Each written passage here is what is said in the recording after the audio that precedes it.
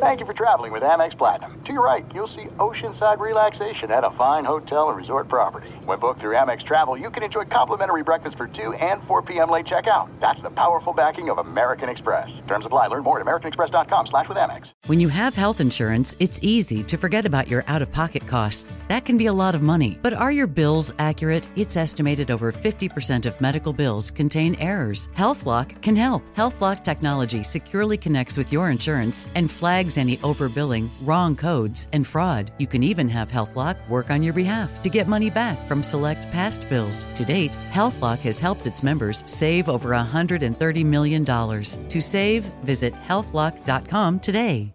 When you buy Kroger brand products, you feel like you're winning. That's because they offer proven quality at lower than low prices. In fact, we guarantee that you and your family will love how Kroger brand products taste, or you get your money back. So next time you're shopping for the family, look for delicious Kroger brand products, because they'll make you all feel like you're winning. Shop now, in-store, or online. Kroger, fresh for everyone. The Book of Joe podcast is a production of iHeartRadio.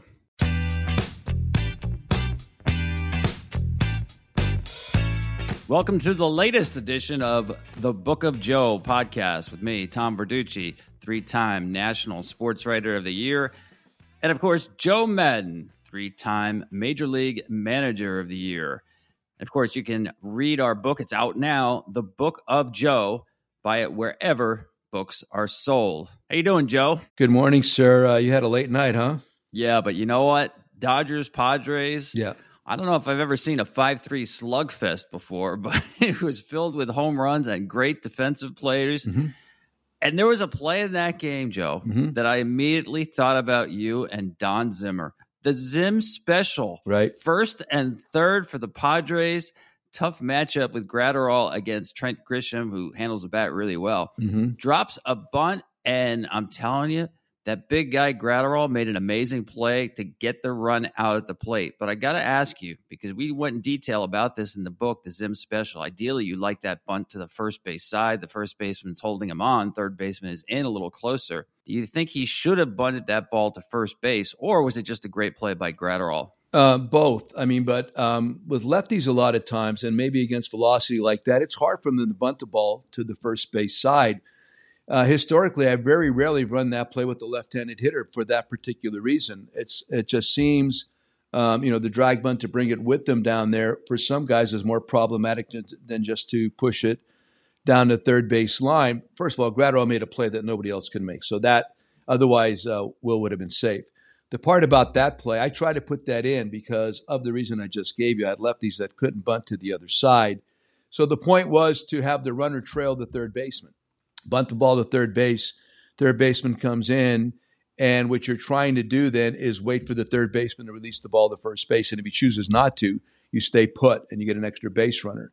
So that's how we try to get it. But again, never had the opportunity. I worked on that in spring training with a bunch of left-handed bunters to see if we could formulate that play, but it's a really hard one to do. You saw where the third baseman was. He was in good position too, but the play Gratterall made was purely spectacular. Final point, you're right. I like it in that pie down the first baseline. I saw Freeman was in decent position too, so you had it in mind that he might do that. Yeah, it was just amazing play by Gratterall. I'm not sure if the cameras picked this up, but I was in that third base camera well by the Dodger dugout. And Gratterall, after he made that play, gave one of those Michael Jordan shrugs to his pitching coach, Mark Pryor, like, hey, ain't nothing to it.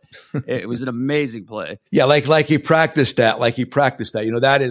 That's an athletic play. That is a great athlete reacting in a moment. You do your PFPs, you do different things. You cover home, you make flips to the catcher at the plate. But that play was uniquely great. Yeah, and I thought Bob Melvin managed a great game for the Padres. I mean, he stuck with you, Darvish, when, Darvish's stuff was good, but that was a gritty performance. He wasn't blowing people away consistently, but Bob Melvin was not quick with the trigger. And then he goes to Josh Hader, who had not gotten more than 3 outs for a save in 2 years. Now, obviously, Joe, he can't do that unless he preps Hader for that possibility that it's coming up, even before the series begins. And I worried a little bit about Hader doing the whole up-down thing, sitting down between innings. But he looked fine and finished the game. How about the game that Melvin managed? Yeah, first of all, Darvish.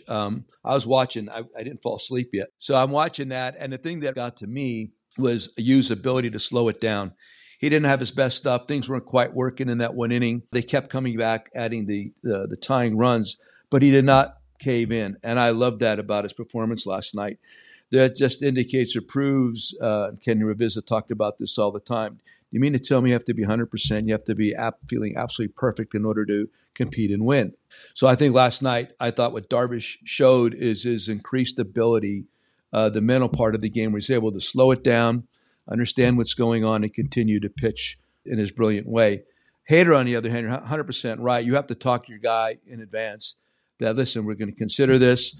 Are you good for 4 outs tonight? He might even ask him if he was good for 5 outs tonight. I have no idea. But that way, the reliever, a closer in this situation who's not used to doing it, is able to prepare himself properly, mentally and physically. He probably was up stretching sooner, maybe throwing with the outfielder sooner, whatever.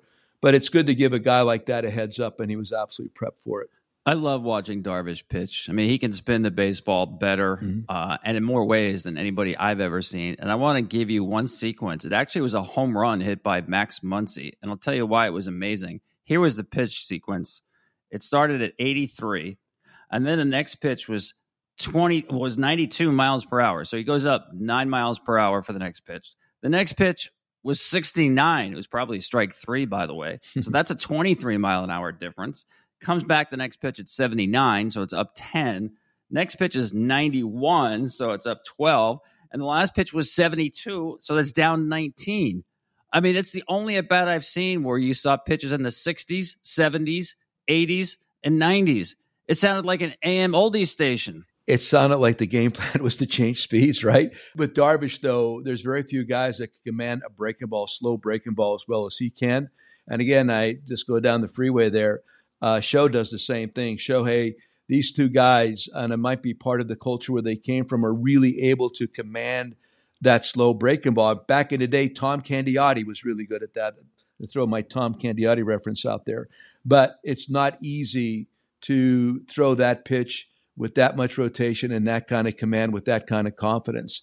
So I don't know this for a fact, but I would bet going into that game, Yu's game plan was to not throw the same pitch twice, in a sense, to Max, and that would benefit him. And I didn't even realize, I didn't see that moment, but that he had struck him out and the home run ensued. But it sounds like that was the game plan. Yeah, a quick story about you. You know, he obviously played with Clayton Kershaw, his opponent in Game 2 in the NLDS, for 3 months in the 2017 season with the Dodgers. And while he was there, you asked Clayton Kershaw, why is your command so darn good?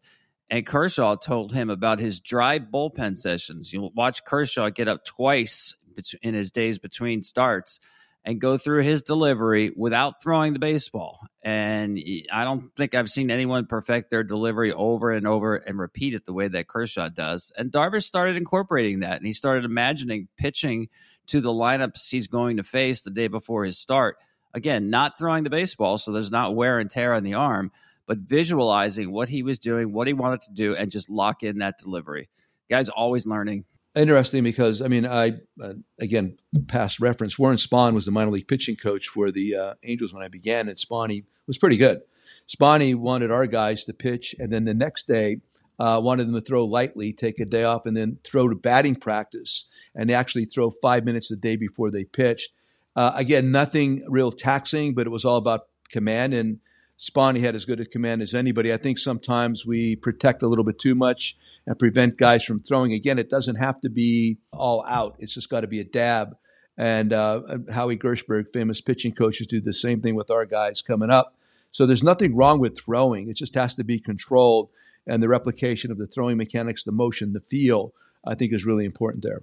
We talked about Josh Hader closing a game. No surprise there. With Seattle at Houston, Scott Servais brought in Robbie Ray, one of his starting pitchers, to close out a game. And, of course, that's when Yordan Alvarez walked it off.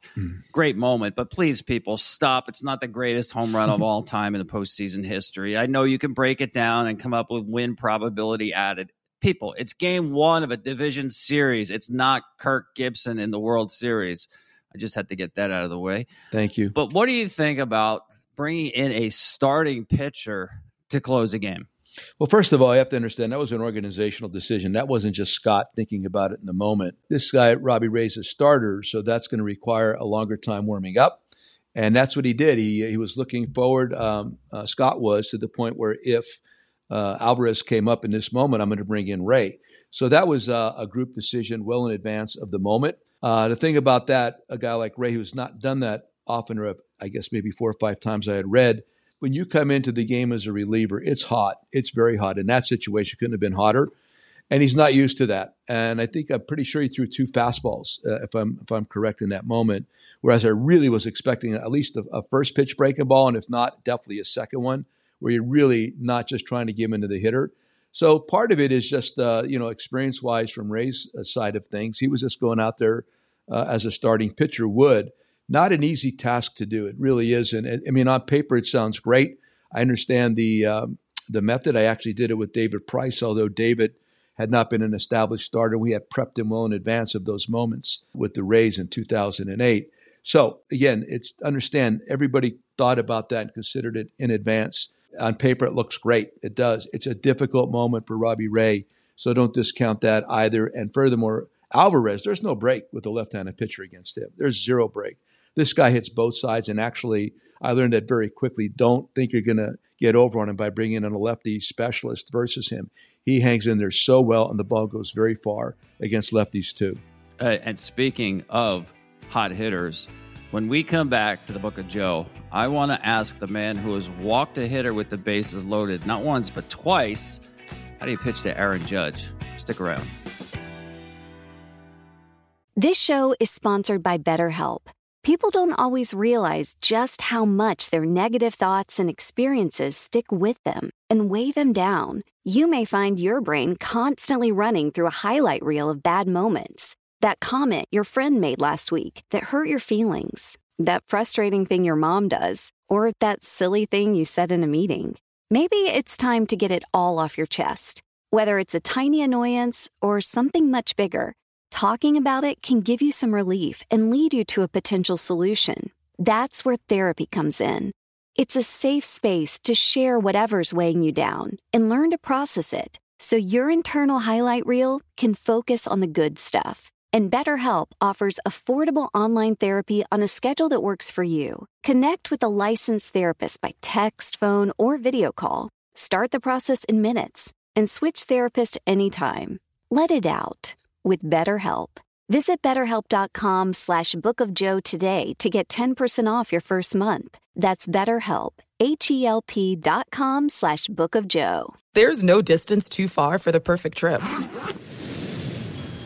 Hi, checking in for... Or the perfect table. Hey, where are you? Coming! And when you get access to Resi Priority Notify with your Amex Platinum card... Hey, this looks amazing! I'm so glad you made it. And travel benefits at fine hotels and resorts booked through Amex Travel, it's worth the trip. That's the powerful backing of American Express. Terms apply. Learn more at americanexpress.com/withAmex. Snag a Job is where America goes to hire, with the deepest talent pool in hourly hiring. With access to over 6 million active hourly workers, Snag a Job is the all-in-one solution for hiring high-quality employees who can cover all your needs. On demand, temp to hire, part-time or full-time. You name the position.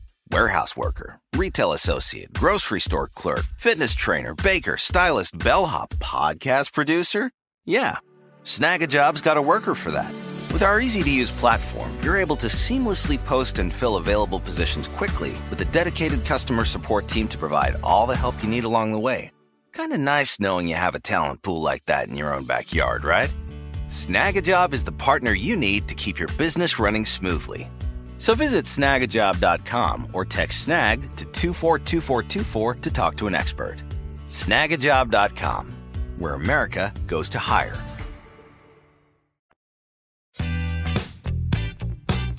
Welcome back to the Book of Joe podcast. Joe Madden, I referenced that you twice walked hitters with the bases loaded, including one this year, Corey Seager. What was up with that? Well, the Seager walk had nothing to do with anything except I was trying to motivate the group. I was trying to get them to we're kind of in a little bit of a doldrum moment at that point. So it wasn't strategic necessarily. Not necessarily, no. I mean, I did not want Seager to beat us, obviously, and I thought a grand slam there would have ended the game mentally for us. So that was part of it. But if you had been in the dugout at that point, what led up to it, even what we talked about in the pregame meeting regarding not permitting Seager to beat us, all of it conspired. And Austin Warren was pitching. I went out there and I asked him if he was up for something a little bit strange right here. And he said, "What do you got?" And he started smirking when I told him. So the whole infield was in there. And again, from the outside looking in, from the baseball perspective, you think I did that strategically just to walk him, which I did. But it was more to wake up the group and have them approach the game more fearlessly and not worry about making a mistake, not worried about what somebody might say afterwards. Weirdly, I mean, I think those things in those moments. So that's why I did it. And again, they ended up scoring 3 runs out of it. I think one of them could have been prevented. They might have come out with 2 and not 3. But point taken was that, yeah, let's not be afraid. We came back and the guys really played well and hard after that. So that was the moment there. The other one with Josh Hamilton was primarily, I didn't want to pitch to him. He was swinging about that good. That old Texas ballpark is a wind tunnel into right central. And I didn't like it, even though Grant Balfour was better against lefties than righties and brought in Danny to face Marlon Byrd. So 2 different situations, 2 different mindsets, results being the wins. But those are the kind of things you can't just think X's and O's all the time. And it's hard to explain that to people unless you've done this before. So weirdly, I think of those things in those moments, and that's what transpired and what caused me to go out there and ask Austin if he felt good about it. Yeah, I liked what you said about Seager before the game, where you say, we're not going to let this guy beat us. Some guys are just that hot. Mm-hmm. You need to express that and make it clear. I would imagine that's the game plan right now with Aaron Judge. Although watching game 1 in the ALDS, Cleveland and their right-handed pitchers did attack Aaron Judge a bit. I mean, he saw 20 pitches, but 9 of them were in the strike zone, including 7 fastballs. He fouled off a bunch of those fastballs in the zone. So before, especially a postseason series, Joe, what would kind of be your message with someone like an Aaron Judge if you're trying to keep him in the ballpark? Well, a big part of that, too, is who's hitting behind him. I mean, Anthony hit a home run the other day, and that's going to be really important when you're trying to make those determinations. And yes, Judge would be more impactful possibly than Anthony will be. But if the guy behind him is formidable, then you're a little bit more careful not pitching to Judge. Talked about when we did Bryce Harper years ago in Chicago. I walked him so many times in his series primarily because of who was hitting behind him. Zimmerman was not hot at that time, so let's go to the next guy. So that has something to do with it. I also believe, and you probably could do the deep dive on this, but I don't have the information in front of me, but what is Judge not getting to right now? And it sounds like they prefer going fastball over breaking ball, the threat of a breaking ball strike. You could say somebody's not a very good breaking ball hitter, but they're a great strike breaking ball hitter. So the command of your pitcher plays into this. Are you able to have a pitch start out as a ball and become a strike, which can be impactful in a negative way? Or is this guy command good enough that the pitch is going to start out as, I love strike ball, breaking ball in that situation, the hard slider, the curveball in the dirt, whatever. So these are the things they're talking about, and they have to make that determination, and they know who and what their pitchers are capable of. So that would be part of the pregame discussion regarding how to attack Judge and who's hitting behind him. And if there's a lefty available, like say Anthony later in the game, and they could possibly walk Judge with one of their better lefty relievers and coming into the game, that's an issue also. Yeah, and by the way, you're right about Aaron Judge. I mean, he was one of the best sluggers against breaking pitches this year, and he doesn't go outside the zone much, so it is mostly damage on strike breaking balls. But I'll tell you, he crushes fastballs as well. He's got one tiny, tiny hole, and that's the fastball up and away, that quadrant just in the strike zone, top corner. But, if you miss just by a little bit, he can hurt you a lot. So when you game plan for these postseason series, Joe, how much information do you want to give your players? Because I'm looking at these postseason series, and 3 out of the 4 are matchups of intra-division rivals. Like the Padres and the Dodgers have played each other now 21 times already. There can't be any secrets. So what's the information load or overload, if you will, for these series? Agreed. I mean, first of all, I like less information and not more this time of the year, and you just covered a component of that. The fact that you played each other so often, these guys know one another. If there is again, I keep using the term nugget, but if there's something small that has been discerned more recently, trends, all this stuff is built on a large sample size, and then been told that trends are built into this evaluation. Fine, but right now I just need to know what Judge is all about. It's October 13th, so what is going on right now with this fellow? I need it broken down a little bit more. That's good enough. But I've been involved in again, even though you played a team often, here comes the playoffs, and then here comes notebooks full of information that's redundant, not necessary, because you already know this. Call it down, reduce, permit us to use it, because at the end of the day, better baseball players executing the game better is the group that's going to win in a playoff situation. That's it. It's not like information is going to – they'll go back to the time when Kirk Gibson hit that backdoor slider from Eckersley, and the scout that had told him about who I know and love, but I can't remember. Mel Didier. Yeah, Mel. I mean, there's a nugget for you, right? Okay, if you could narrow it down to the point where you could tell a hitter, listen, this guy gets to a full count. He does this almost 100% of the time. That's pretty cool. But this other stuff, percentage-wise, you don't know how that pitcher views you in that moment. You don't know what he feels about what he could command and not command. Everything changes in the trend. Yeah, I thought it was really interesting, and we dive into this in the Book of Joe in our book, where you talked about when you get to the most important games of the year, and the better the team is, the more information starts coming in from the people, let's face it, who are not wearing the uniforms, who want to try to influence the outcome of the game. And we know that teams have been adding personnel in the analytics department, in the baseball ops department. So there's a lot of chefs in the kitchen when it comes to postseason baseball. Yeah, and you don't need it. Quite frankly, you really don't need it. I hate to hurt anybody's feelings, but if you could get any manager that's done this, players, coaches, ask them all. They will support exactly what I'm saying. Yeah, we want it. Don't get me. Yes, we want it, but you don't need it in vats and barrels and truckloads. You don't. You just don't. There's only so much you could absorb in the moment. And when it's hot and you're playing at very high stakes, your focus has to be really finely tuned. You have to be able to stay right here, right now, and to try to recall information, intel, and try to put it into play right now is nearly impossible. Good stuff, Joe. Hey, when we come back to the Book of Joe, I want to talk about what it was really like back in the, quote, good old days when it comes to starting pitchers who pitched deep into games and threw a ton of pitches. Maybe they were too many pitches. Back with that in a minute. There's no distance too far for the perfect trip. Hi, checking in for... Or the perfect table. Hey, where are you? Coming! And when you get access to Resi Priority Notify with your Amex Platinum card... Hey, this looks amazing. I'm so glad you made it. And travel benefits at fine hotels and resorts booked through Amex Travel, it's worth the trip. That's the powerful backing of American Express. Terms apply. Learn more at americanexpress.com/withAmex. Snag a Job is where America goes to hire, with the deepest talent pool in hourly hiring. With access to over 6 million active hourly workers, Snag a Job is the all-in-one solution for hiring high-quality employees who can cover all your needs. On demand, temp to hire, part-time or full-time. You name the position. Warehouse worker, retail associate, grocery store clerk, fitness trainer, baker, stylist, bellhop, podcast producer. Yeah, Snag a Job's got a worker for that. With our easy-to-use platform, you're able to seamlessly post and fill available positions quickly with a dedicated customer support team to provide all the help you need along the way. Kind of nice knowing you have a talent pool like that in your own backyard, right? Snag a Job is the partner you need to keep your business running smoothly.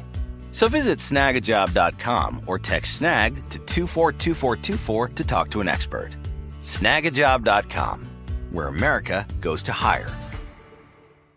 Now I'd like to introduce you to Meaningful Beauty, the famed skincare brand created by iconic supermodel Cindy Crawford. It's her secret to absolutely gorgeous skin. Meaningful Beauty makes powerful and effective skincare simple, and it's loved by millions of women. It's formulated for all ages and all skin tones and types, and it's designed to work as a complete skincare system, leaving your skin feeling soft, smooth, and nourished. I recommend starting with Cindy's full regimen, which contains all 5 of her best-selling products, including the amazing youth-activating Melon Serum. This next-generation serum has the power of Melon Leaf stem cell technology. It's Melon Leaf stem cells encapsulated for freshness and released onto the skin to support a visible reduction in the appearance of wrinkles. With thousands of glowing 5-star reviews, why not give it a try? Subscribe today and you can get the amazing Meaningful Beauty system for just $49.95. That includes our introductory 5-piece system, free gifts, free shipping, and a 60-day money-back guarantee. All of that available at meaningfulbeauty.com. Welcome back to the Book of Joe podcast. Dick Ellsworth passed away at the age of, I believe he was 82. Dick Ellsworth in 1963 for the Chicago Cubs was 22-10 with a 2.11 ERA. Just an amazing year. Why do I bring up his name? Because we talk about pitching now, and guys don't pitch 250 innings, and they don't throw 150 pitches in the game, and we say it like it's a criticism. But what we really don't remember is back in the day, how many innings and pitches guys threw and just had their careers ruined by it, or at least compromised. And I'll tell you a story about Dick Ellsworth. He came out of Fresno, California, high school teammates with Jim Maloney, who obviously had a great career with the Cincinnati Reds. But Dick Ellsworth, 3 days after he graduates from high school, the Cubs bring him to Comiskey Park in Chicago to pitch in an exhibition game against the White Sox. He throws a complete game. Wow. He's just literally out of high school. And 11 days later, they have him pitch in a major league game. So he was piling up these huge inning totals. In that 1963 season, he threw 290 innings. Well, his career went off the tracks, had a lot of arm trouble. You know, he did pitch a few years after that, but really wasn't the same. And you can make the same case for Jim Maloney, who piled up a ton of innings at an early age and essentially was done at the age of 29. Those are not anomalies. It happened a lot. We remember the guys like the Jim Palmers and the Catfish Hunters and the guys who totaled all these innings, the Gaylord Perrys, but how about all those that we lost? So, Joe, I know sometimes we can go overboard with pitchers and putting governors on their pitch counts and innings. Where are you at these days with, especially watching these postseason games and almost nobody's going over 100 pitches with the way we do have governors on starting pitchers? I think 100 could be a little bit conservative with certain guys. I mean, you got to know your player. You got to know your the competitor out there and what he's capable of doing. I don't think 110 is exorbitant. Even sometimes when it's necessary, say 115 to 120, what you do then is you back off this guy the next time. You put the number down, a little bit more manageable number the next time in order to hopefully keep him well for a long period of time. I think part of it also is how they were brought up in the minor league system and what they're permitted to do and try to do at that point. Yeah, you can go overboard 100%, not disputing that whatsoever. But depends on the guy, the kind of shape he's in, how strong he is, how he repeats his delivery. These are things you're going to know over a period of time. Like James Shields, for instance. Shields always wanted to finish games. God, I love the man. Had him with the Rays, and he'd hit and I would always be very careful watching, it's like 100 to 105 pitches. And then at that point, it just seemed like everything did decline. But he wanted an opportunity to go further. And I said, listen, man, you got to be able to show that you could command and pitch as well when you go a little bit beyond that. Got to the point, he had a nice, you can look it up, he had a nice run of complete games there for a while. I can't remember what year it was, but he was going over that, and I thought 100, and once he got past 108 successfully, I don't know why I picked that number, but I did, but he became good, and he was fine, and he could complete things, and he had a really long and very good career as a major league pitcher. So that was James, and that was something I had to figure out about him specifically. That whole group down there, David Price. David did not want to come out of games. Alex Cobb did not want to come out of games. I could name a lot of good pitchers. So You have to just watch them. You have to understand what you believe. What is their Waterloo? What are they capable of? And also, I had to figure out how is it going to impact their next start. And that's why you got to be careful with all this stuff.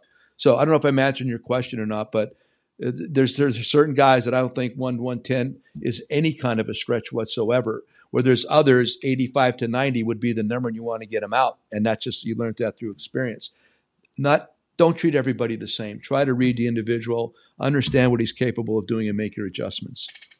Yeah, I'm just not sure we'll see a starting pitcher in this postseason shake his catcher's hand after the end of the game, getting the last out. It takes me back to what Curt Schilling once told me. He said, starting pitchers, they're like Labrador retrievers. They'll do what you train them to do. And we're training pitchers now, to go 5 or 6 innings twice around the lineup. Dave Roberts, great manager. I think he does a great job with the Dodgers, but he's managed 79 postseason games. And out of those 79 postseason games, only 7 times has a starting pitcher thrown 100 pitches. Oh, really? It's just the way they roll. It's the way they do it. And I think the players now buy into it. Now, listen, he's got a lot of good bullpen options. You better. Sure. But that's the game we have today. Yeah, you're right. I mean, you have to have that cachet in the bullpen. Otherwise, it just doesn't work. Otherwise, it doesn't look so good at the end of the day unless you have that to back it up. Hey, by the way, are you following this Cleveland fishing scandal that's going on? No. We talk a lot about cheating in baseball, but it's an amazing story. A lot of people digging into this thing in Cleveland where these guys won multiple fishing tournaments, and one day they cut open the fish and they find lead weights in the fish. They were basically the Tiger Woods of the fishing tournament. People were like, why do these guys keep winning? Well, with the help of a knife and gutting the fish, they found out why. Which brings me to baseball, of course, because everybody talks about cheating and trying to get away with things. And we have seen spin rates go up, but I tell people it's a lot like, for me, PEDs, where, yeah, I think the checks that they do on pitchers now, it kind of gets out the real hardcore spider tack stuff that was putting ridiculous spin on pitches. You could actually hear baseball spinning as they ripped out a pitcher's hand with the super sticky stuff on their fingers. I had a coach tell me about a month or two ago, he saw a pitcher on the other team taking pine tar spray and spraying it on the inside of his legs, on his pants. And that's where he would go to load up. Now, again, is he getting a super advantage with that? No, but he is breaking the rules. So I don't know how you feel about this, Joe, and the baseballs and the pitchers trying to get, quote unquote, a grip rather than a performance enhancement. But what can be done about it? Well, I think right now, with everything that's in place, I think MLB's done a nice job of trying to put all of this back into perspective. But guys are pretty inventive, and they'll move on to some other things. And I really don't know what's going on with that. I don't. If anything's new and exciting and everybody's trying it and nobody knows about it, I'm not aware of that at all. But you're always looking for that level playing field. You're always looking for the same. Like even the steroidal era, I mean, that's when the Rays ascended because of the rules that came into the game, and that permitted us to play better against teams that had larger payrolls. Right now, same thing with pitching staffs. If you could gain an advantage, there does make a difference if you've been able to gain an advantage via some kind of method of gripping the ball better. So I like what's going on right now. I mean, the umpires, they're checking them after every inning. I don't even know I don't even know what the next level of scrutiny is going to look like. We just stay with this right now. Really pay attention to it. Like you're talking about spin rates, I was not aware of that, and you are, and I always appreciate your information. So I think that's going to be looked at even more critically as this goes further. And at the end of the day, though, it's a playoff baseball game. Does somebody get amped up a little bit more? Does somebody have more rest than they normally have this time of the year? Is somebody feeling better than they did 2 weeks ago? I don't know. That can play into it. And the last point, I would always look at what is the max that this guy has done with spin during the course of the year. Does that max match up what's going on right now? That I'd be curious about that.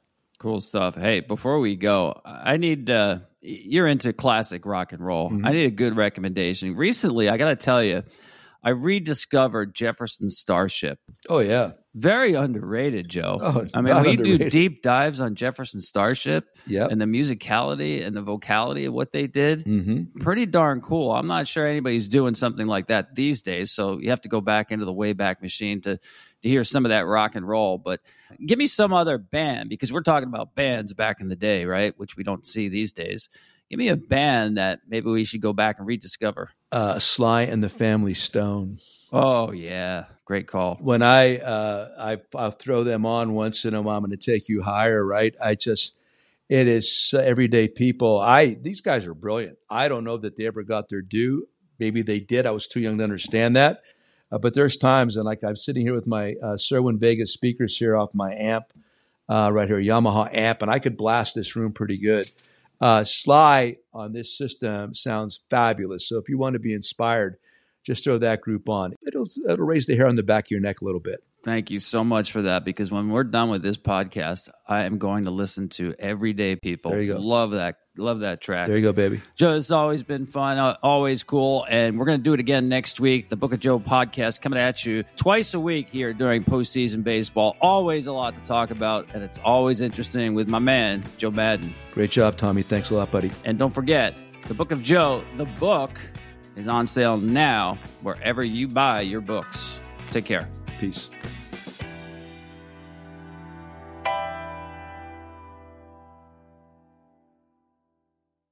The Book of Joe podcast is a production of iHeartRadio. For more podcasts from iHeartRadio, visit the iHeartRadio app, Apple Podcasts, or wherever you get your podcasts. This show is sponsored by BetterHelp. It's a simple truth. No matter who you are, mental health challenges can affect you, and how you manage them can make all the difference. That's why everyone should have access to mental health support that meets them where they are and helps them get through. BetterHelp provides online therapy on your schedule. It's flexible, simple to use, and more affordable than in-person therapy. Connect with a licensed therapist selected just for you. Learn more at BetterHelp.com. That's BetterHelp.com. Being a chef means keeping your cool in the kitchen. And with Resi Priority Notify and Global Dining Access through my Amex Platinum card, right this way. It's nice to try someone else's food for a change. That's the powerful backing of American Express. Terms apply. Learn more at americanexpress.com/withAmex. Are you still searching for your perfect place to call home? Well, now is the time to buy at Fisher Homes. If you're looking to move in before the end of 2024, May could be your last opportunity to start building your dream home and close before the year's end. If you're hoping to move in even sooner, Fisher Homes also has homes that are move-in ready and waiting for you, where you can start enjoying the benefits of homeownership even faster. Schedule your personal tour with a new home advisor today at FisherHomes.com and make this spring the season you find your perfect home sweet home.